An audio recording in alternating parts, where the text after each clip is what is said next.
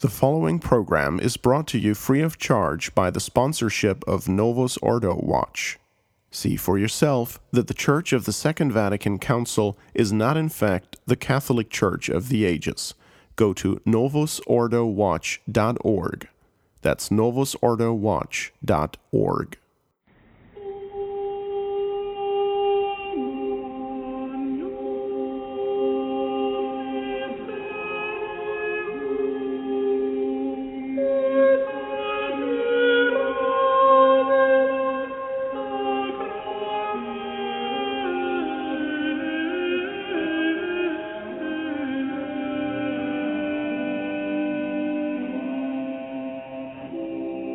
Good evening, ladies and gentlemen, and welcome to From the Pulpit on the Restoration Radio Network.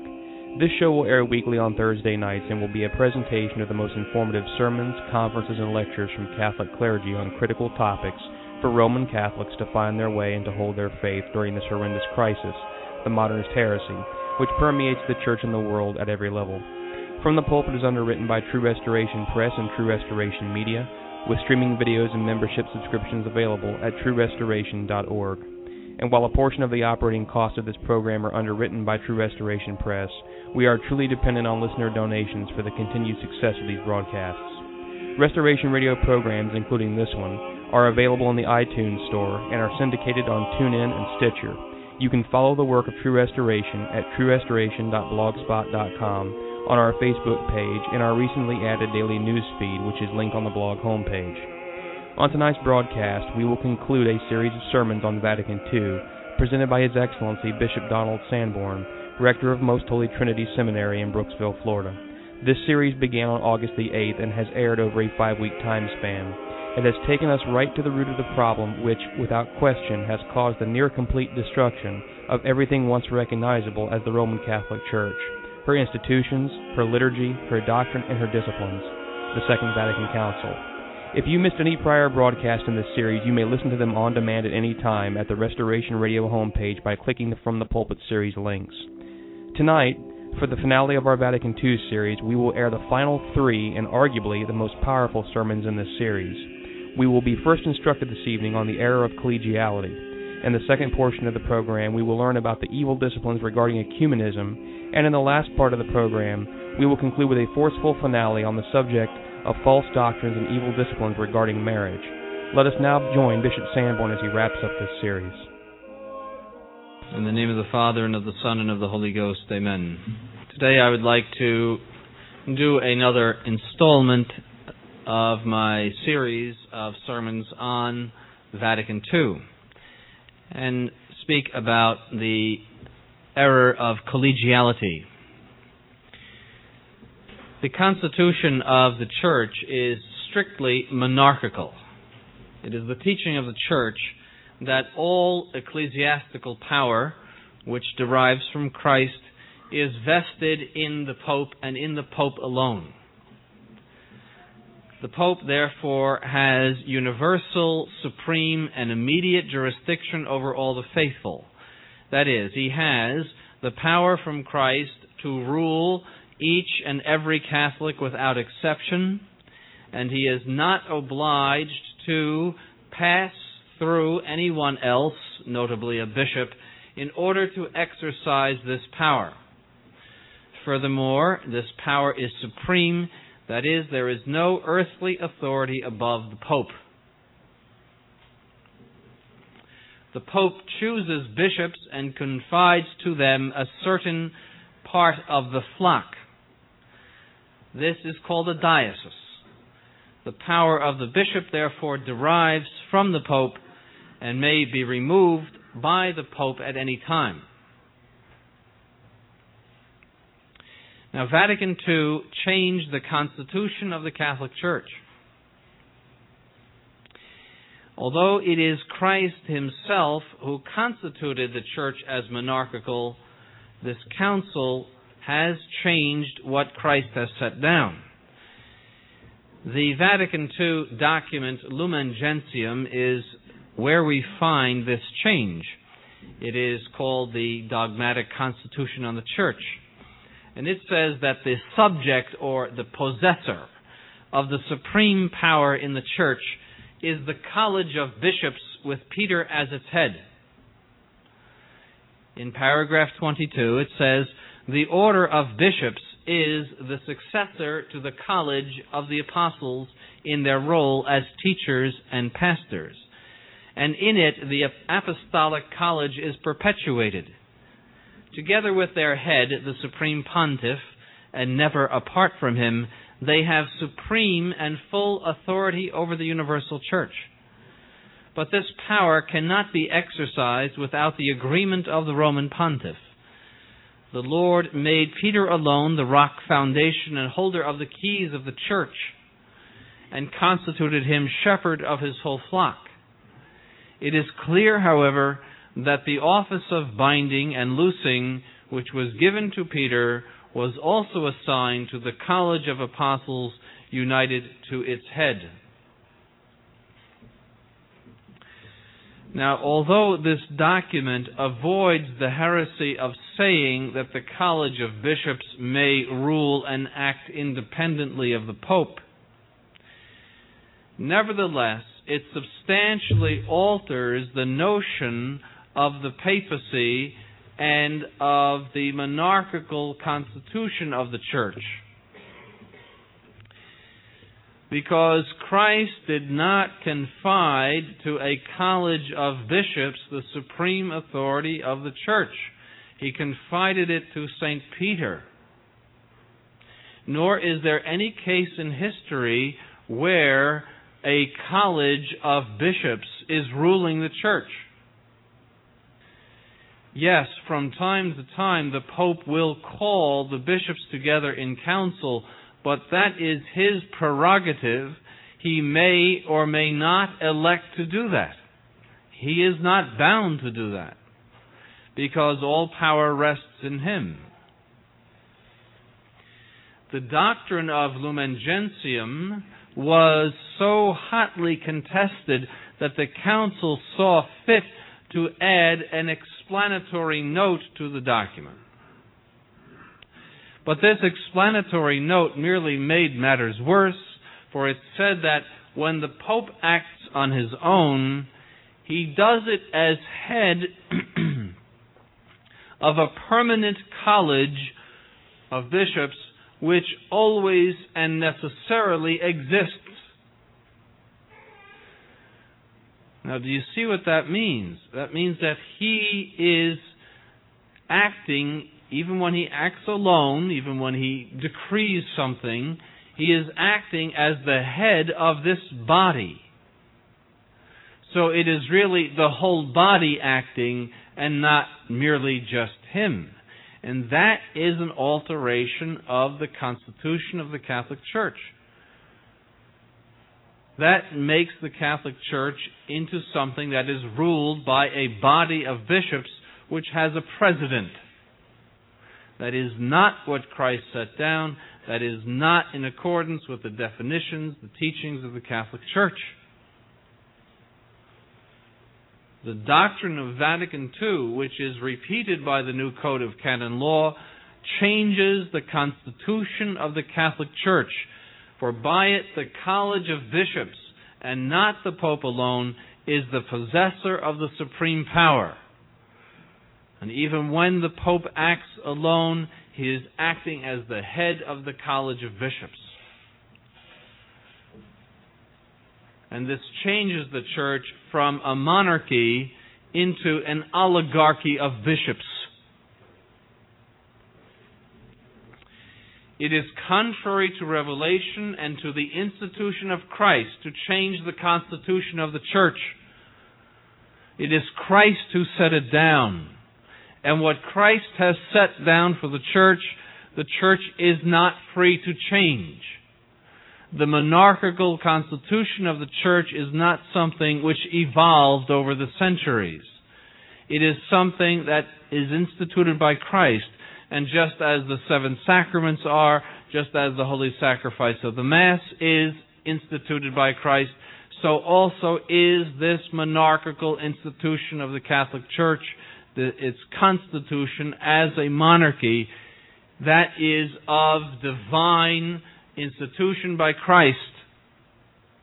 And so to change the church in such a way, from a monarchy to an oligarchy of bishops, is essentially to found a new religion. For such a religion does not bear the mark and the stamp of Christ, who gave His power to Peter alone. It is de fide, that is, of the faith, that the Church of Rome is monarchical. The Council of Florence stated this, and the First Vatican Council in 1870 repeated this. We must believe this. This is part of our faith. Now, collegiality was introduced in order to dispense with the papacy. Paul VI said back in the 1960s that the papacy was the greatest obstacle to ecumenism. And if you recall, at the beginning of this series of talks, I said to you that the spirit and driving force of the changes was ecumenism. To make the church into the ecumenical bride, to prepare her to enter into a union, an amalgam of all churches. And we see this now at the very doors. It is at our threshold what they are about to do. They are impatient to get something done by the year 2000. And so, since the papacy was the greatest obstacle to ecumenism, it was clear that the papacy had to, in some way, go. And that's what they have done. They could not simply dispense with the papacy. They could not take it away, because this would have stirred up the indignation of the average Catholic in the pew. He would have understood that that is an alteration of the Church's divine constitution, to simply do away with the papacy. So it was necessary to retain the appearances and office of the papacy, but at the same time to strip it, to alter it, to denature it in such a way that it loses all of its power and influence. And so the power was taken from the Pope and given to a college of bishops by Vatican II. They did the same thing with the Holy Sacrifice of the Mass. The Holy Sacrifice of the Mass that you see here, was an obstacle to ecumenism. Do you think that a Protestant would kneel down and adore the Holy Eucharist when the priest raises it above his head? Do you think that the Latin liturgy is something that would be appealing to a Protestant who feels that he needs merely to open up a Bible and decide for himself what to believe? Of course not. They had to get rid of all of those things in order to be pleasing to Protestants and to other religions. And while they retained the name of the Holy Sacrifice of the Mass in certain cases, or at least had the idea of the Mass, they completely denatured the Mass, made it into something new and different, so that it is no longer recognizable as the Mass that existed up to the time of Vatican II. And they have done the same thing to the rest of the religion. While on the one hand they preach indissolubility of marriage, on the other hand they give out many, many tens of thousands of marriage annulments a year and ruin the institution of marriage. These are but a few examples of how they have kept the whole external structure but have completely sucked out of it its true Catholic nature. And we must recognize these changes and let no one say, and I have said this many times, let no one say that Vatican II merely changed forms or external observances. It has changed the guts of the religion. It has changed its essence. And if we are to maintain the faith in this time, we must resist these changes of Vatican II. In the name of the Father, and of the Son, and of the Holy Ghost. Amen.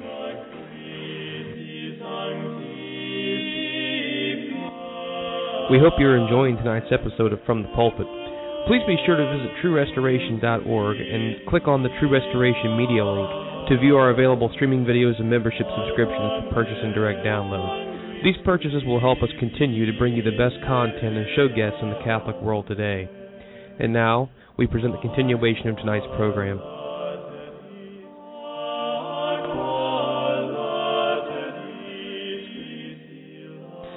Today, we will talk about the evil disciplines that were approved by Vatican II and which have emanated as a result of Vatican II.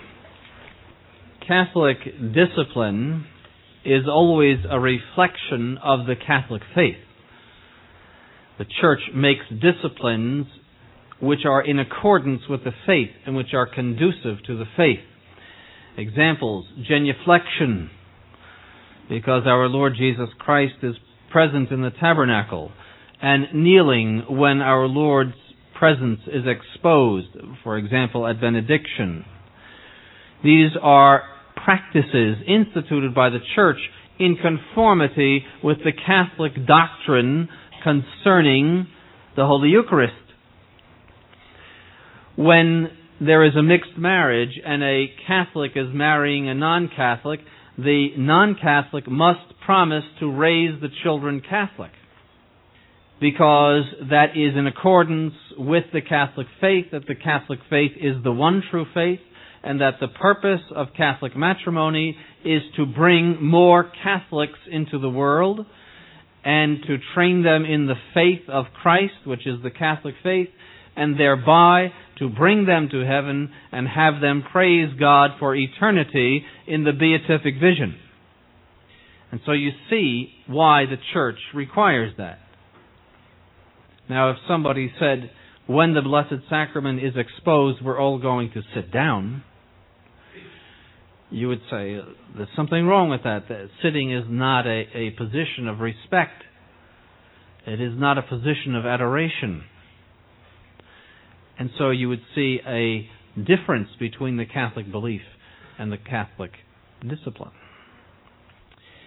Now, the general disciplines of the Church are infallible. That is to say, those disciplines which are approved for the whole Church, they are infallible, which means that the Pope cannot have the whole Church do something which is sinful. It doesn't mean that a local bishop is infallible when he makes certain disciplines, but it means that the general discipline of the Catholic Church is infallible, that we could never commit a sin in following the general discipline of the Church. This is the teaching of the Church. And the reason why is because Christ gave a commission to the Church to rule. And He also said, I will be with you all days, even to the consummation of the world. And therefore, with this commission to rule in His name, and with the assistance of Christ, the Church says that it is infallible in its general disciplines. These disciplines, however, are not irreformable. So it doesn't mean that one pope cannot undo something that another has done. It simply means that never could we be led into sin by the general discipline of the Church. When we say that doctrines are infallible, we mean that they are truly irreformable. That is a different type of infallibility. They are truly irreformable. A pope cannot come along and undo the doctrinal teachings of a previous pope or a previous general council. But conceivably, from time to time, popes can and have made certain disciplines which they feel are more conducive to the general good of the Church. But always they must be in conformity with the Catholic doctrine. And they always have been. But no pope, for example, could prescribe a discipline that would be sacrilegious. A discipline with regard, for example, to the Holy Eucharist, that would be sacrilegious. And let us for a moment review the general argument that I gave at the beginning of this series, and that is this. If the Novus Ordo has promulgated doctrines, worship, and or disciplines contrary to the Catholic faith, then we must conclude two things. First, that Vatican II and its subsequent reforms are a substantial change of the Catholic religion. They are a corruption of it, just like Protestantism is. And two, that the perpetrators of those non-Catholic reforms, namely Paul VI, John Paul I, and John Paul II, are not true Catholic popes, but are false popes, because true Catholic popes are preserved from error in these areas of promulgation of doctrine, worship, and general discipline. So if there is an error, if there is a contradiction in their teaching to what has gone before, then we know right away that they are not true popes, because true popes are preserved from error. And all it takes is one single contradiction. It is like putting a pin in a balloon. A single pin will burst the whole balloon.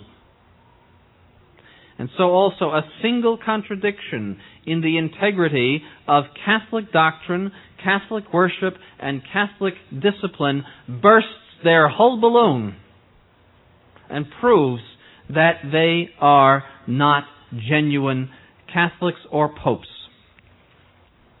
Now, the disciplines that we are going to look at today, the evil disciplines of Vatican II, are those which concern ecumenism. You remember that I talked to you about modernism and about ecumenism. And ecumenism is that idea that the Catholic Church is not the one true Church of Christ, but is one of many Christian churches which make up as a whole the Church of Christ, as many branches make up a tree. And all of these Christian communities and churches must seek the unity of the church with other Christians, that is, with schismatics and heretics. And already this is a heresy because it says that the Catholic Church is not one. And it is the teaching of the Church that it is one.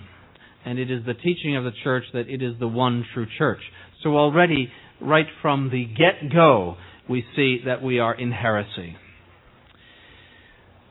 But now let's look at the evil disciplines that were promulgated as a result of this spirit of ecumenism. Vatican II, first of all, said that there was a hierarchy of truths, some truths more important than others in the Catholic faith, and that this hierarchy of truths should be respected in ecumenical dialogue. Now this at least implies that certain truths can be dispensed with or forgotten about, and others are not negotiable.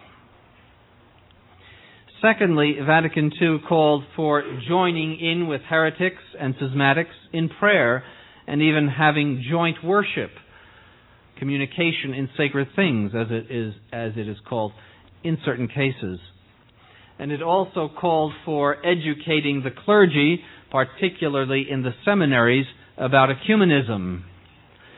And specifically, it permits intercommunion with the Eastern schismatics. Intercommunion is to either for a Catholic to receive Holy Communion from a heretic or a schismatic, or to give Holy Communion or other sacraments to heretics and schismatics. For Catholics to do that. And this is actually permitted by Vatican II in the 1960s. It was something always considered a mortal sin by the Church. And listen to Vatican II.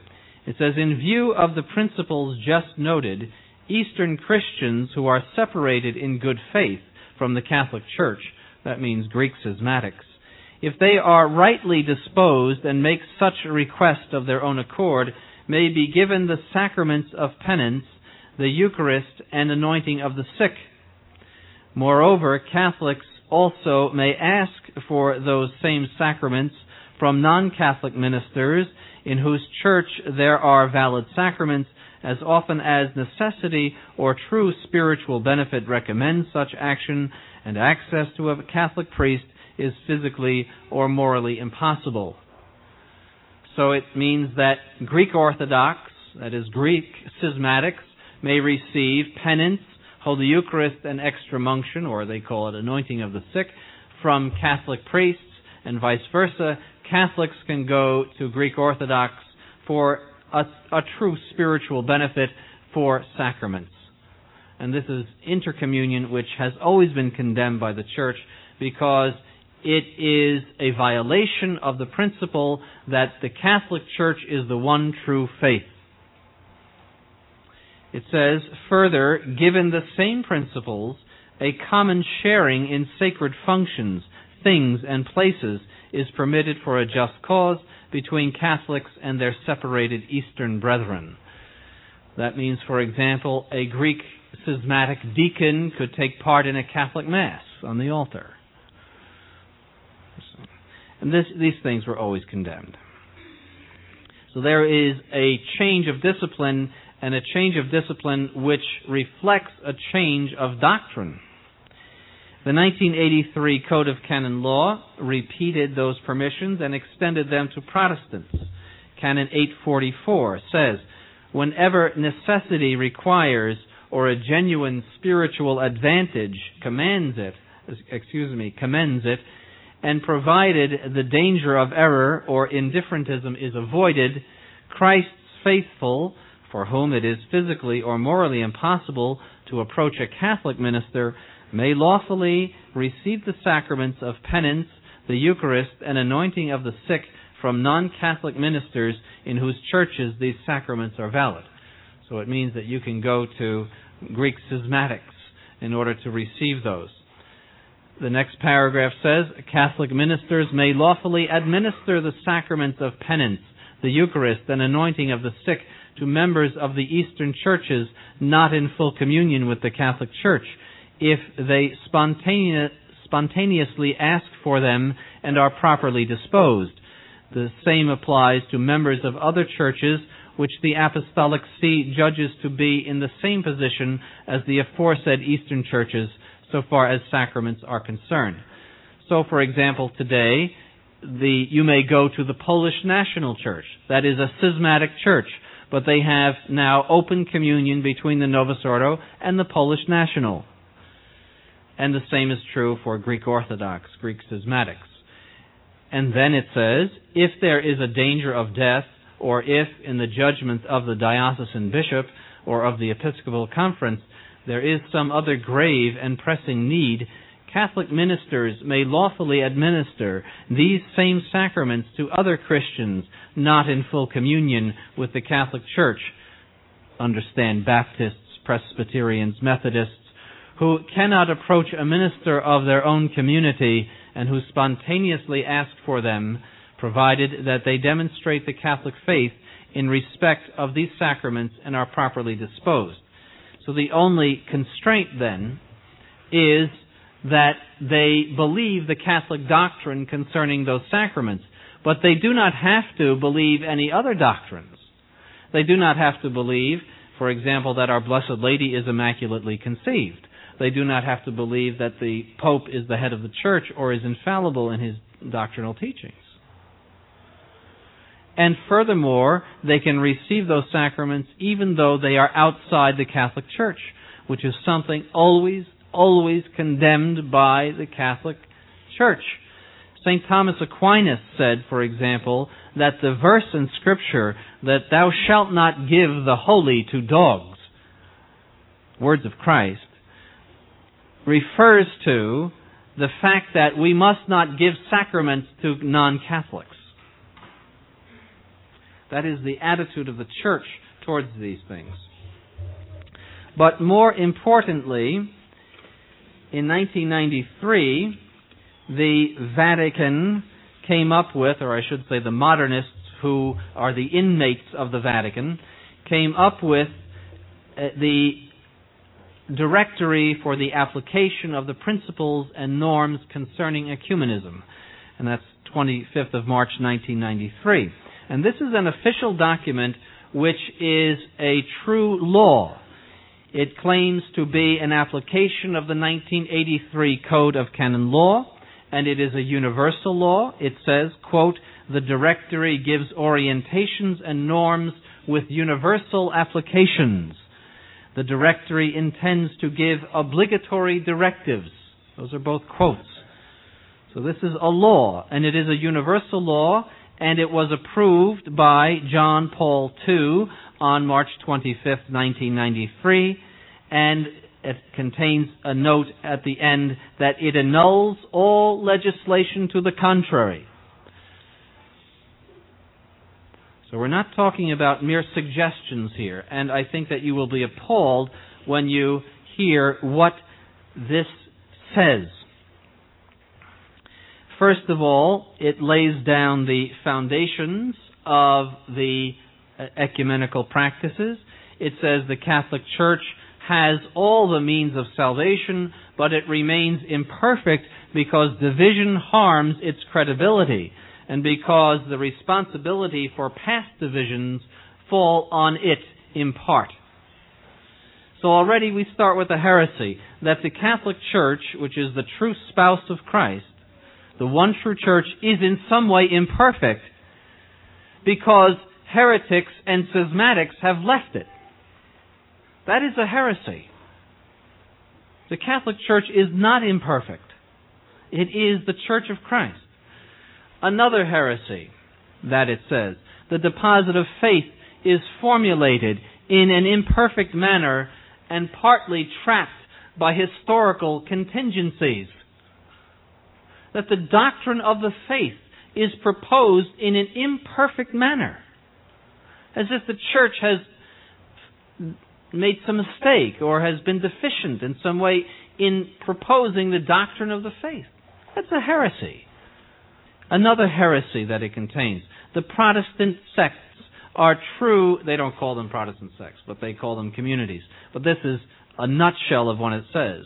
That the Protestant sects are true ecclesial communities, and as such are means of salvation. Vatican II said the same thing. That they are means of salvation, which is another heresy. For the Church teaches, outside the Church there is no salvation. Pope Pius IX said that is a most well-known Catholic dogma. Outside the Church there is no salvation. That means that only the Catholic Church possesses the means of salvation. And this document goes on to say that these Protestant sects, are vehicles for the action of the Holy Ghost, which is simply a repeat of Vatican II, and that moreover, the part of the truth which they possess is enhanced by their great religious geniuses, and these must enrich the spirituality of Catholics. Among their great religious geniuses, are they referring to Martin Luther, who said that our blessed Lord, Jesus Christ, God of gods, committed adultery 3 times? Is that one of their great religious geniuses who must enrich the spirituality of Catholics? It also says that dogmas which disturb others must be put aside. Quote, respecting the hierarchy of truths and avoiding expressions and ways of presenting doctrine which would be an obstacle to dialogue. End of quote. And the bishop is to be the judge if it is fitting to speak about differences in matters of doctrine or morals. Imagine there are cases where we could not speak about the differences between doctrine and morals between Catholics and Protestants. It says that there must not be any odious rivalries or proselytism. Proselytism means trying to convert somebody from the Protestant religion to the Catholic. No more of that. And they have even signed agreements with the Greek schismatics that there would be no proselytism in the eastern countries, in Russia, in Greece, and those countries, the Catholic Church there would not attempt to convert people to the Catholic faith. Now listen to the more practical disciplines. During catechism, one must sensitize the children to ecumenism. Protestants can partially cooperate in catechesis. That means, if I were a parish priest in a Novus Ordo parish, I could invite Protestant ministers in or Protestant teachers in to teach the children.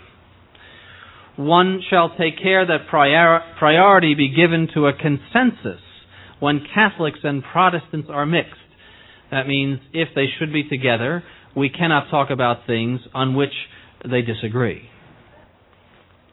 In the Catholic school, it must, quote, educate concerning dialogue, peace, and interpersonal relations, unquote. And the ecumenical dimension must impregnate all religious teaching, as well as disciplines, other disciplines such as history.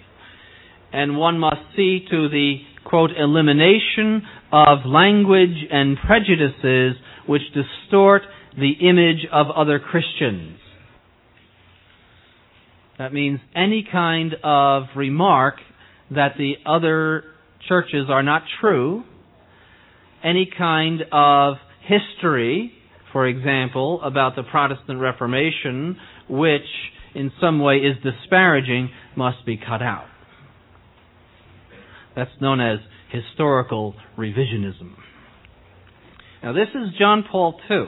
This is not a bunch of crazy theologians or radicals or anything like that. This is John Paul II. This is Karol Wojtyła. Let no one say that he is the pillar of the faith and he's trying to do everything he can for the church and so forth. He is a heretic, and he is manifesting his heresy by these principles and by these disciplines. Listen further. The universities have the same rules as the Catholic schools, which I just mentioned. The seminaries, they must take care to inculcate, quote, the ecumenical habit before any other serious study, quote, in such a way that the students may be sensitized from the very beginning of their theological studies to the ecumenical dimension of their studies. Between the lines, it means make sure that all of the seminarians are ready to deal on an ecumenical basis with the Protestants and schismatics. And if they're not, get rid of them. Notice that this has to be done right at the beginning. And they have to touch on such problems as shared worship, proselytism, promoting peace, religious liberty, mixed marriages, the role of the laity, and the place of women in the church. Listen to this. Old books which lack an ecumenical openness shall be banned. So much for freedom of speech and freedom of the press. That means that you would have to take the entire libraries of seminaries from years ago and put them in the dumpster. Because none of them had any ecumenical openness. Because Pope Pius IX condemned it, and Pope Pius XI in especially. So that means his encyclical would have to be taken off the shelf and burned. This is John Paul II. This is not a radical theologian or some liberal bishop. This is John Paul II saying this. And he says in the seminary that there will be some Protestant professors, although not a majority. Now, to give you an example, there was the rector of the seminary of the Archdiocese of New York at the turn of the century invited in some Protestants to lecture on Scripture. When Rome found out about it, that was St. Pius X, a cable was sent to the rector and told him he was fired. Bypassed the bishop. The bishop knew nothing about it. A cable was sent to the seminary, you're fired. And a few weeks later, the chaplain of the police department was put in his place. You see how we have come. The other day, a woman who was 98 years old, and that means that in her lifetime we have come from that glory of the faith to this abandonment of the faith in a single lifetime.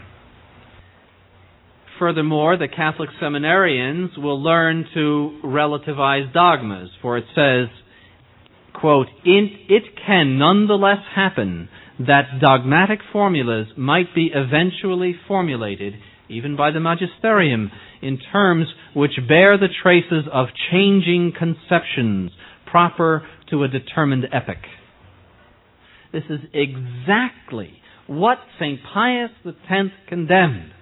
For the modernists said that the dogmatic formulas are merely vehicles or symbols, that they are not what we really adhere to. They are opening the door here to changing the dogmas of the Catholic Church by saying, well, transubstantiation was a 16th century way of describing the Holy Eucharist. Or the Trinity is a 4th century way of describing God. Or the Immaculate Conception is a 19th century way of describing Our Lady, and so forth. This is the destruction of the Catholic faith. There's nothing left when you say that. And this is John Paul II, not some radical theologian. The seminarian shall learn, quote, "to make the distinction between the deposit of faith and the manner by which the truths are formulated," unquote. As if on the one hand there is the deposit of faith, and on the other hand the truths we believe. Those are one and the same thing. The deposit of faith is the dogma that we believe. There is no distinction between those two things. When the Church teaches about the Immaculate Conception, or about transubstantiation, or about any other dogma, we believe that. That is the deposit of faith. But you see what they want to do. They want to say there is some deposit of faith, and then there's the way we talk about it. And that's exactly what is condemned in Pascendi, in St. Pius X's encyclical condemning modernism. Exactly what is condemned. And yet they boldly say it here.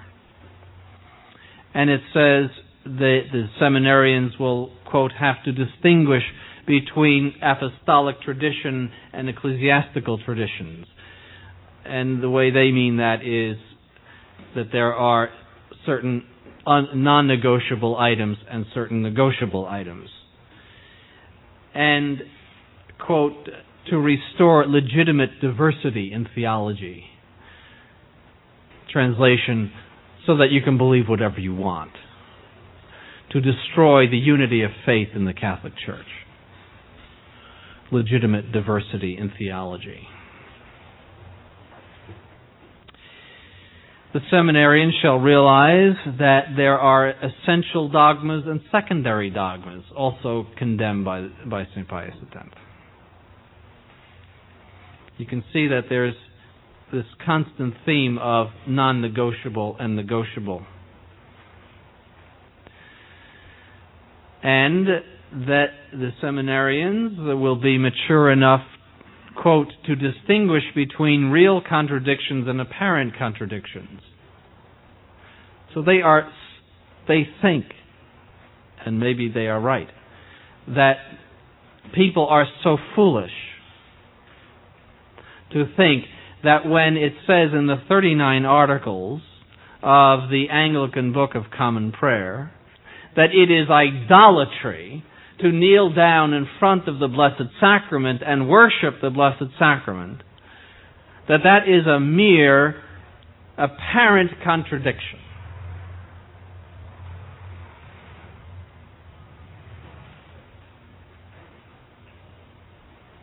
For that is what it says. And they also have to understand that the different theological formulations are complementary rather than contradictory, unquote.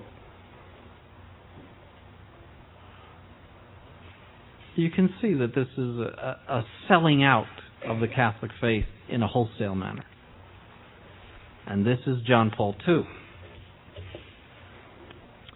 Amongst the clergy, there shall be, quote, a continual updating because the ecumenical movement is in perpetual evolution, unquote.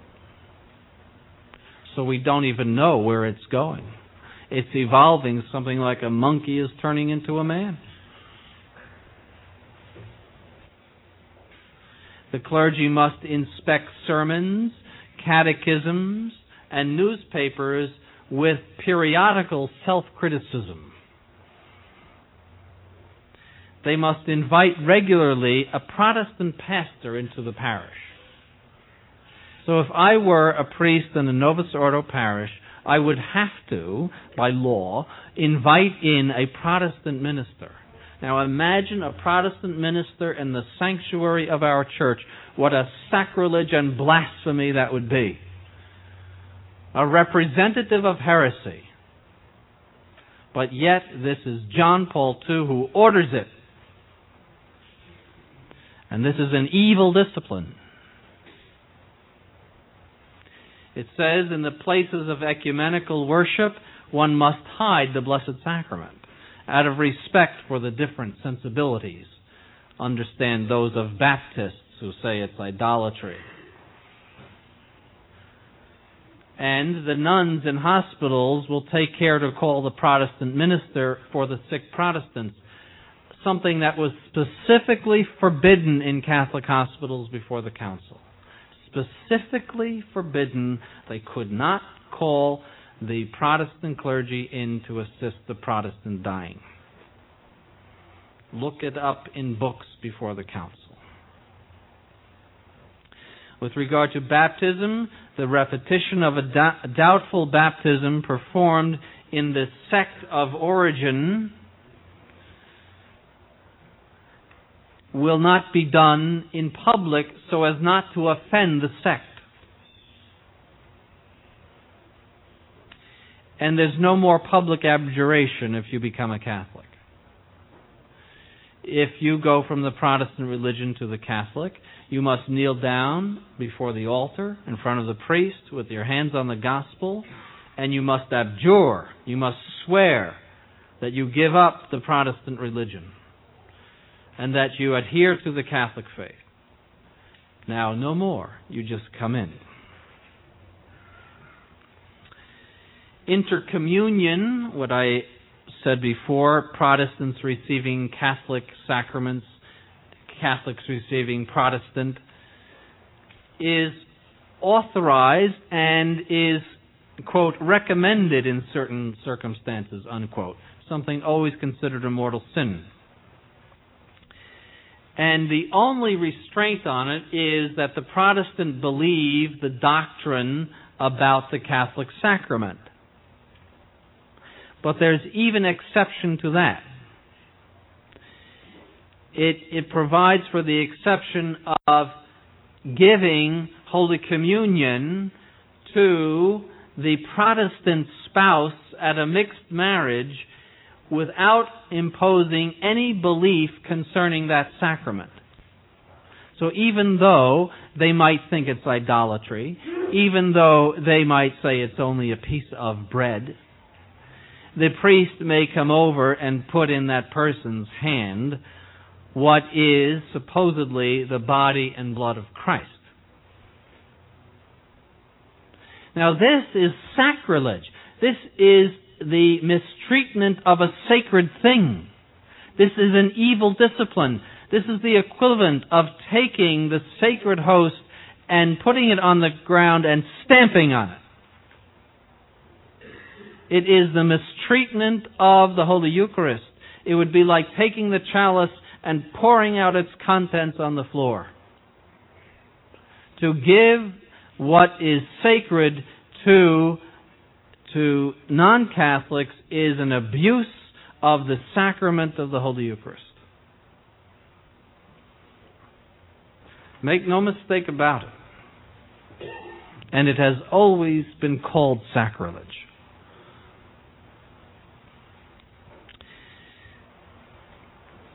For penance and extreme-unction, Catholics may go to Greek schismatics, no problem.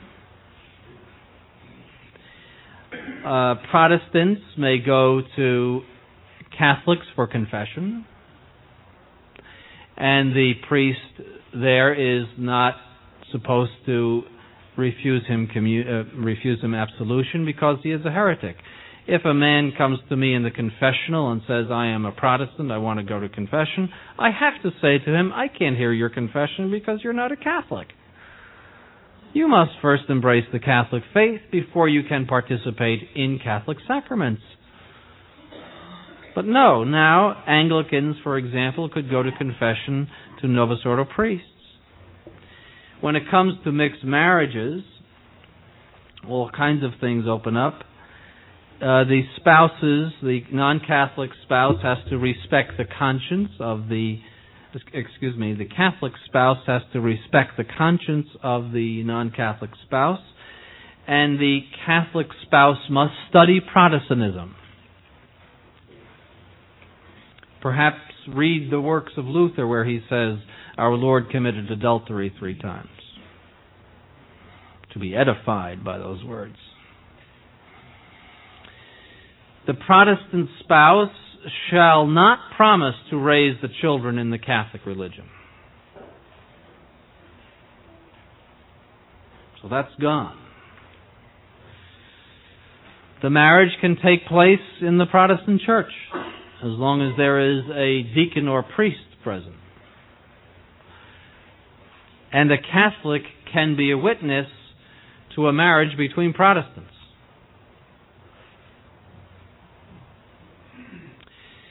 Sharing in liturgical worship in the strict sense, and that's a quote, is recommended with non-Catholics.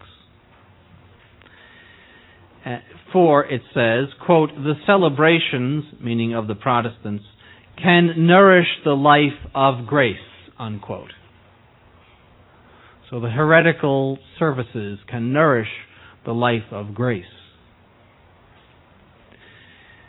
And one can make spiritual retreats preached by Protestants.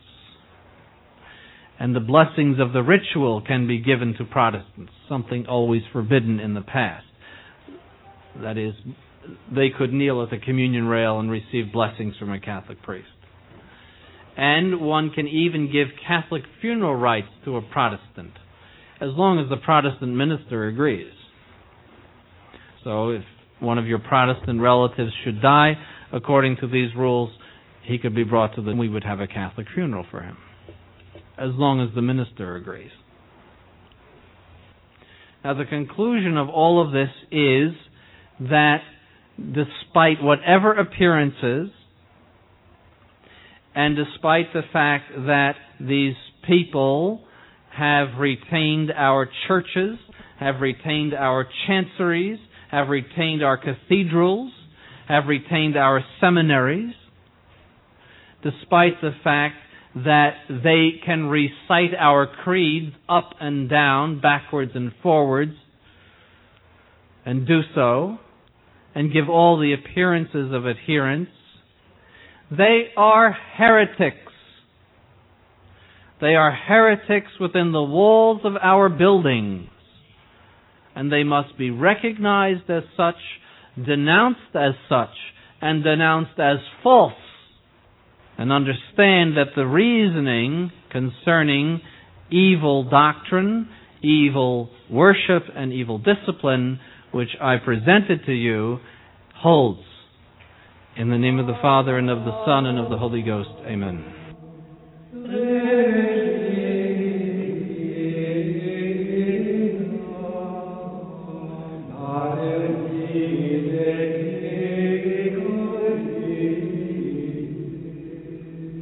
If you have enjoyed this series, we invite you to listen to a special 3-hour broadcast of Restoration Radio, which was aired on October the 20th, 2012, with Bishop Sanborn, Stephen Heiner, Nicholas Wansbutter, and Dr. Piers Hugel, in which His Excellency dissected 6 of the worst documents of the Second Vatican Council.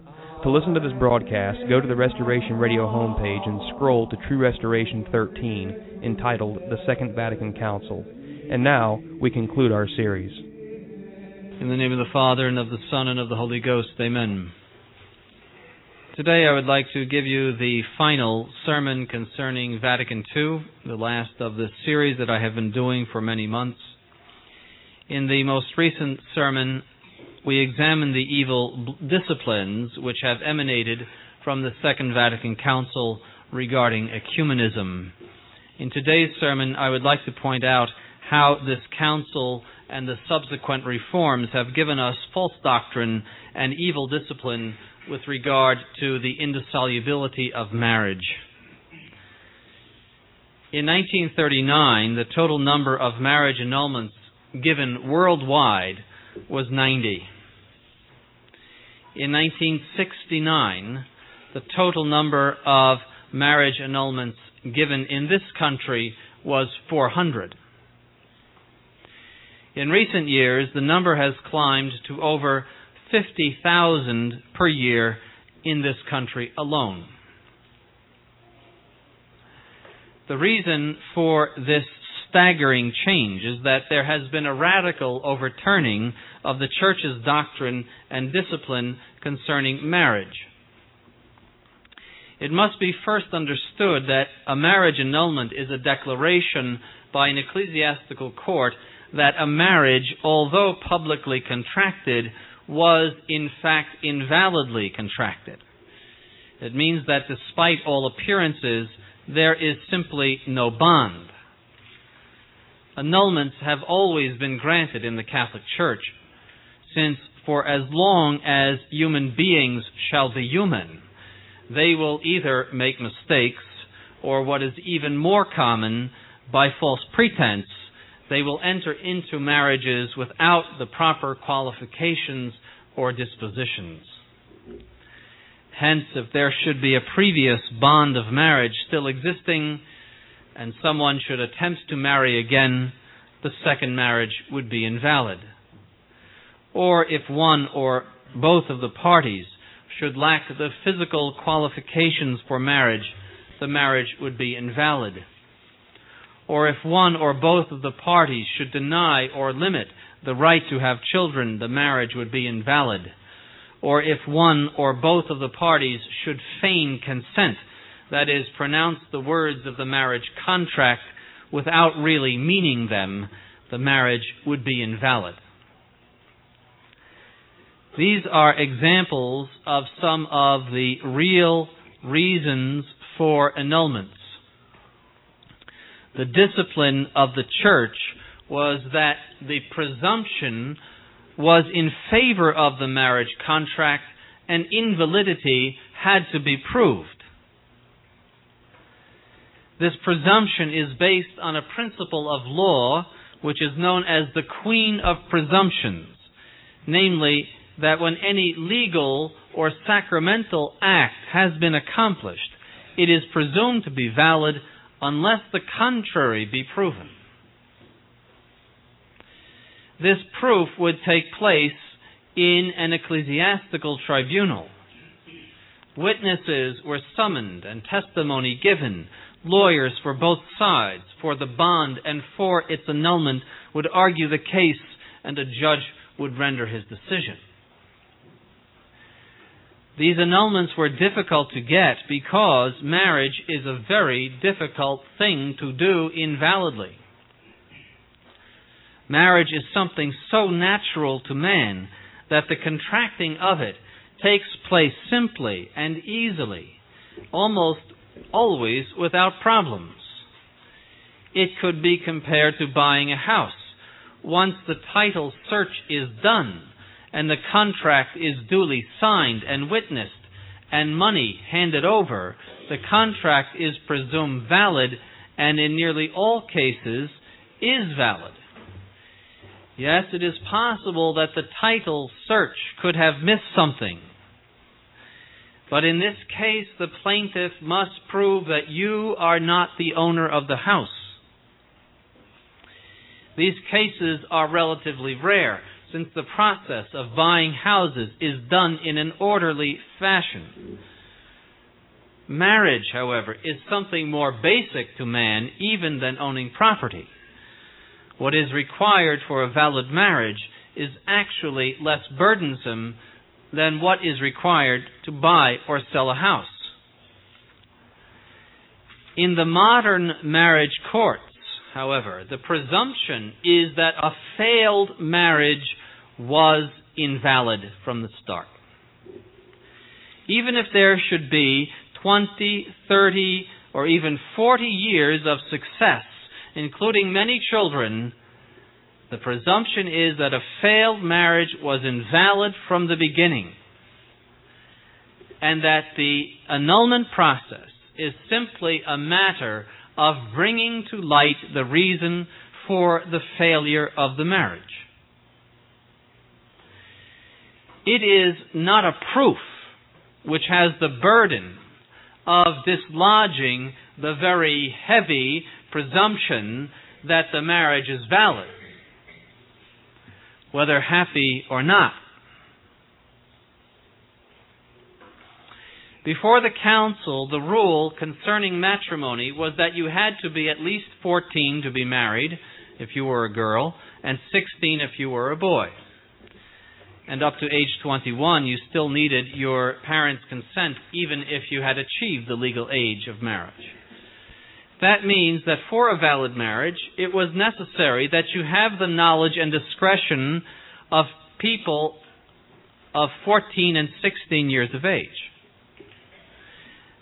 which, by the way, reflected the general discipline of most countries.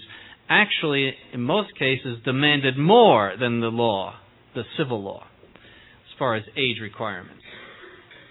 But you had to have that discretion proper to people of 14 and 16, that you understood that the primary end of marriage was the procreation and the education of children, that marriage was indissoluble, and that you could not marry anyone else for as long as your spouse was alive. The priest was instructed to inform you of these things. The only way in which marriage was annulled on psychological grounds before the council was if one of the parties was mentally retarded or clinically insane, so that they were incapable of a truly free act when they contracted the marriage. And that had to be proven. Now, people who have been married in their early 20s and beyond are getting marriage annulments not for retardation or psychosis, but for downright silly reasons such as psychological incompatibility or incapability of forming a lasting union or lack of due discretion. 90% of the marriage annulments given today in this country are for these and similar reasons. None of these reasons existed before Vatican II. It may seem amusing, but what married couple did not, at one point or other in their married lives, think of themselves as psychologically incompatible? But the question is pertinent, since if these modern reasons for annulment be true, who then is validly married? Suppose one day you do think we are psychologically incompatible, as I'm sure everyone has thought at some point or other. Then if you want to go down to the annulment court, you can start your proceeding. Who is married validly? What marriage could not be annulled? It is really to descend into an absurdity. The answer to this question, however, is that the new marriage discipline in the Novus Ordo makes a mockery of the Catholic sacrament of matrimony. There is nothing serious about it. It is absurd, and it makes a mockery of the Catholic sacrament of matrimony. It makes a mockery of the indissolubility of marriage and of the unity of marriage. It makes a mockery of the words "for better or for worse," which the married couple pronounces on their wedding day. It makes a mockery of our Lord's words, "What God has put together, let no man put asunder." It makes a mockery of all of those Catholics in the past who, owing to bad marriages or owing to the adultery or abandonment by their true spouses, had to live out the rest of their lives in loneliness as a testimony of their love of God above all things, and as a testimony of their belief in the indissolubility of marriage. How many millions of people in the history of the church had to do that? And did so valiantly, with courage, sometimes reduced to poverty because of it, and unhappiness. And it makes a mockery of them, for it means that any man that looks at another woman and takes up with her can go and get an annulment for a marriage. And even though he is guilty of grave injustice worthy of death, can go to this Novus Ordo and have his new marriage blessed, and leave his true, faithful spouse in misery. And that is a crime that cries to heaven for vengeance. The Novus Ordo clergy are like the Pharisees, who through trickery of legalism became hypocrites. The Novus Ordo clergy, in externals, uphold the law of indissolubility, but inside permit the defilement of matrimony by throwing the cloak of legality over the dung heap of adultery. Woe to you, scribes and Pharisees, our Lord said. Woe to you, because you make clean the outside of the cup and of the dish, but within you are full of rapine and uncleanness. Woe to you, scribes and Pharisees, hypocrites, because you are likened to the whited sepulchres, which outwardly appear to men beautiful, but within are full of dead man's bones and of all filthiness. So you outwardly appear to men just, but inwardly you are full of hypocrisy and iniquity. You serpents, generation of vipers, how will you flee from the judgment of hell? But is this wholesale destruction of the sacrament of matrimony the work of American bishops who are disobedient to Rome? Absolutely not. The basis for this new annulment process has its roots in the new Code of Canon Law, which contradicts the teaching of the Church on matrimony. The traditional teaching of the Church is contained in the 1917 Code of Canon Law, which clearly states the primary and secondary purposes of marriage. The primary end of marriage, the Code states, is the procreation and the education of children. The secondary purpose is mutual aid and the easing of concupiscence. And the Holy Office under Pope Pius XII in 1944 issued a condemnation of the idea that the primary purpose of marriage was not the procreation of children, or that the secondary purpose was not subordinate to the primary, but independent of it. Now, what does the Vatican II religion say? The Novus Ordo Code of Canon Law reads this way: the matrimonial covenant by which a man and a woman establish between themselves a partnership of the whole of life is by its very nature ordered toward the good of the spouses and the procreation and the education of the offspring. No longer is there the distinction of primary and secondary purposes. And furthermore, the secondary purpose of marriage, which is subordinate to the primary, and which is the good of the spouses, is placed ahead of the primary. which is the procreation and the education of children. Thus, in their accustomed, slippery, and oily manner, they have put over the very error which is called a revolutionary way of thinking by the Holy Office in 1944. This implicit denial of the Church's teaching on this matter is a heresy. Furthermore, it gives rise to the destruction of the sacrament of matrimony which we have witnessed over the past 30 years. For consider it logically, if the primary end of marriage is the good of the spouses, that means that if the spouses are incapable of achieving this good, then the marriage is invalid.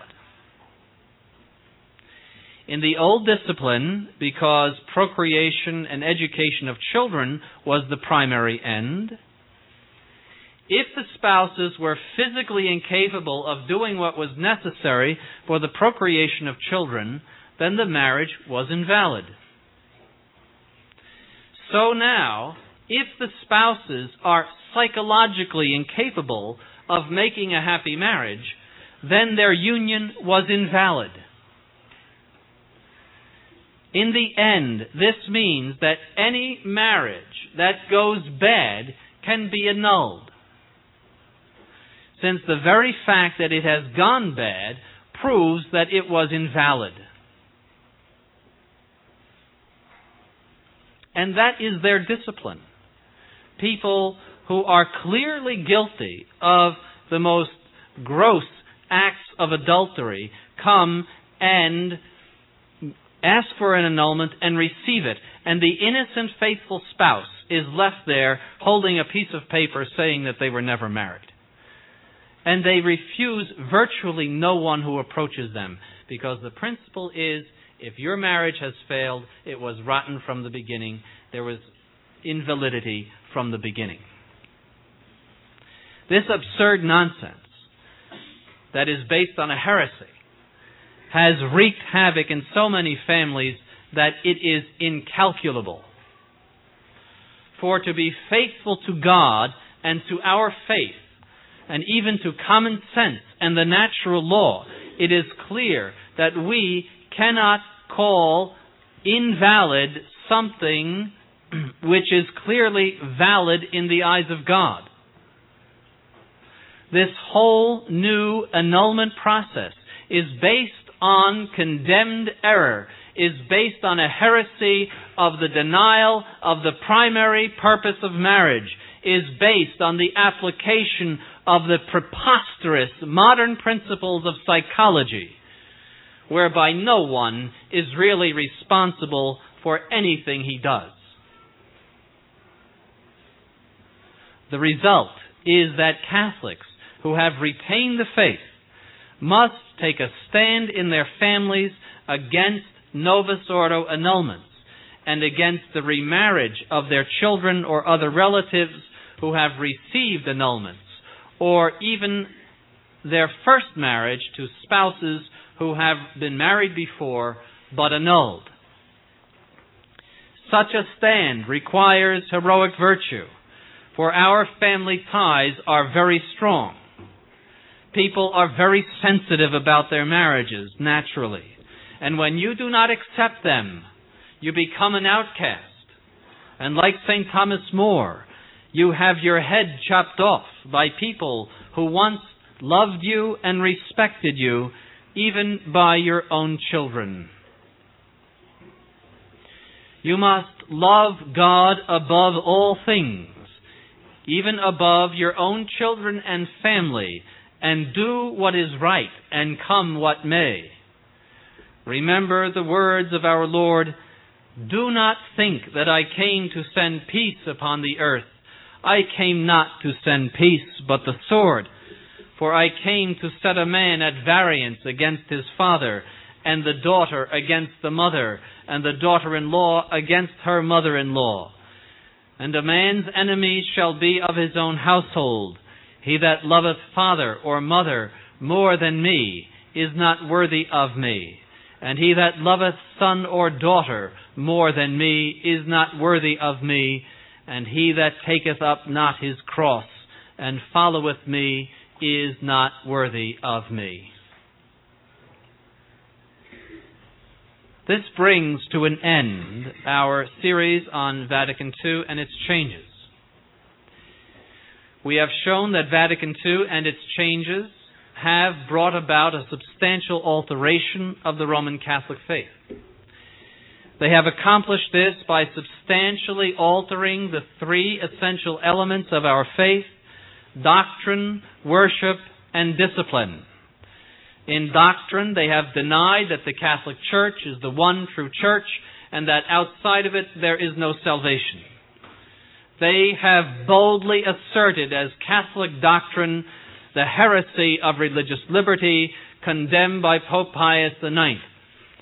In worship, they have destroyed belief in the priesthood, in the holy sacrifice of the Mass, and in the real presence of Christ in the Holy Eucharist. In discipline, they have further destroyed belief in the Church as the one true Church by approving of the most scandalous and heretical disciplines regarding ecumenism with non-Catholics, and have destroyed belief in the indissolubility of marriage by a poorly veiled practice of divorce and remarriage, which they pharisaically call annulment. Add to this fact that the perpetrators of Vatican II have wrecked the Catholic Church. 30 years' time, her institutions are unrecognizable as Catholic. Her seminaries and universities are full of heresy. The liturgy in the parishes is insipid, naturalistic, Protestant, and at times insane, silly, and absurd.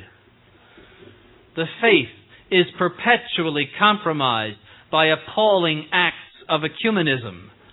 The beliefs and conduct of priests and nuns are scandalous. There is a general reign of heresy, degradation, and abomination that no one could have imagined in 1960. And presiding over all of this is John Paul II, the apparent Pope, who busies himself with getting Hindu cow dung on his forehead, or inviting bare-breasted females to be lectors at Mass, and praising the cult of snakes by the voodoo priests. All of this points to a single conclusion, that the perpetrators of this doctrine, this worship, and these disciplines are enemies of the Catholic Church. They are agents of the devil. They wish to fashion a new Christianity, a new dogma-less church, which, by the way, was predicted even from the last century. And these enemies of the church are none other than Paul VI, John Paul I, and John Paul II. And the clergy, the bishops, which they have appointed and consecrated and ordained. And since the church, whose head is Christ, cannot give us error, false worship, or evil disciplines, there is but one conclusion, that this error, this false worship, and these evil disciplines do not come from the church. They are not the will of Christ for the church. And from this, there is but one conclusion, that Paul VI, John Paul I, and John Paul II do not represent the Catholic Church and do not bear the authority of the Roman Pontiff, but are false popes. And in the practical order for ourselves, this gathered knowledge about Vatican II and its changes means that we must retain to the death our traditional faith, not change a single iota of it despite whatever pressures. We must denounce the Novus Ordo as false despite whatever appearances of legitimacy it may have. In the name of the Father, and of the Son, and of the Holy Ghost. Amen.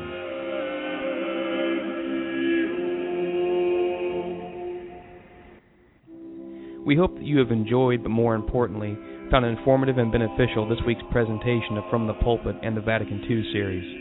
Having a thorough understanding of what has happened to the Catholic Church is only achieved by understanding the source of the problems. For more information on the work of Bishop Sanborn and that of Most Holy Trinity Seminary, you may write to him at the following: The Most Reverend Donald J. Sanborn, 1000 Spring Lake Highway, Brooksville, Florida, 34602. Donations to the seminary are always welcome, needed, and appreciated. We at Restoration Radio would ask that if you found this show to be informative, helpful, or in any way beneficial to you and to your faith, that you would please consider making whatever donation is possible to our apostolate, no matter how small or large it may be. You can do so by going to truerestoration.org and clicking the PayPal Donate button at the bottom of the page. To those of you who have donated to us, a heartfelt thank you for your kindness and generosity. If you have any questions or comments, we'd love to hear from you. Feel free to leave us a message on our Twitter handle, @TrueRestoration, or you can contact us directly via email at mail@truerestoration.org. This program was brought to you free of charge by the sponsorship of Novus Ordo Watch. See for yourself that the Church of the Second Vatican Council is not in fact the Catholic Church of the ages. Go to novusordowatch.org. That's novusordowatch.org.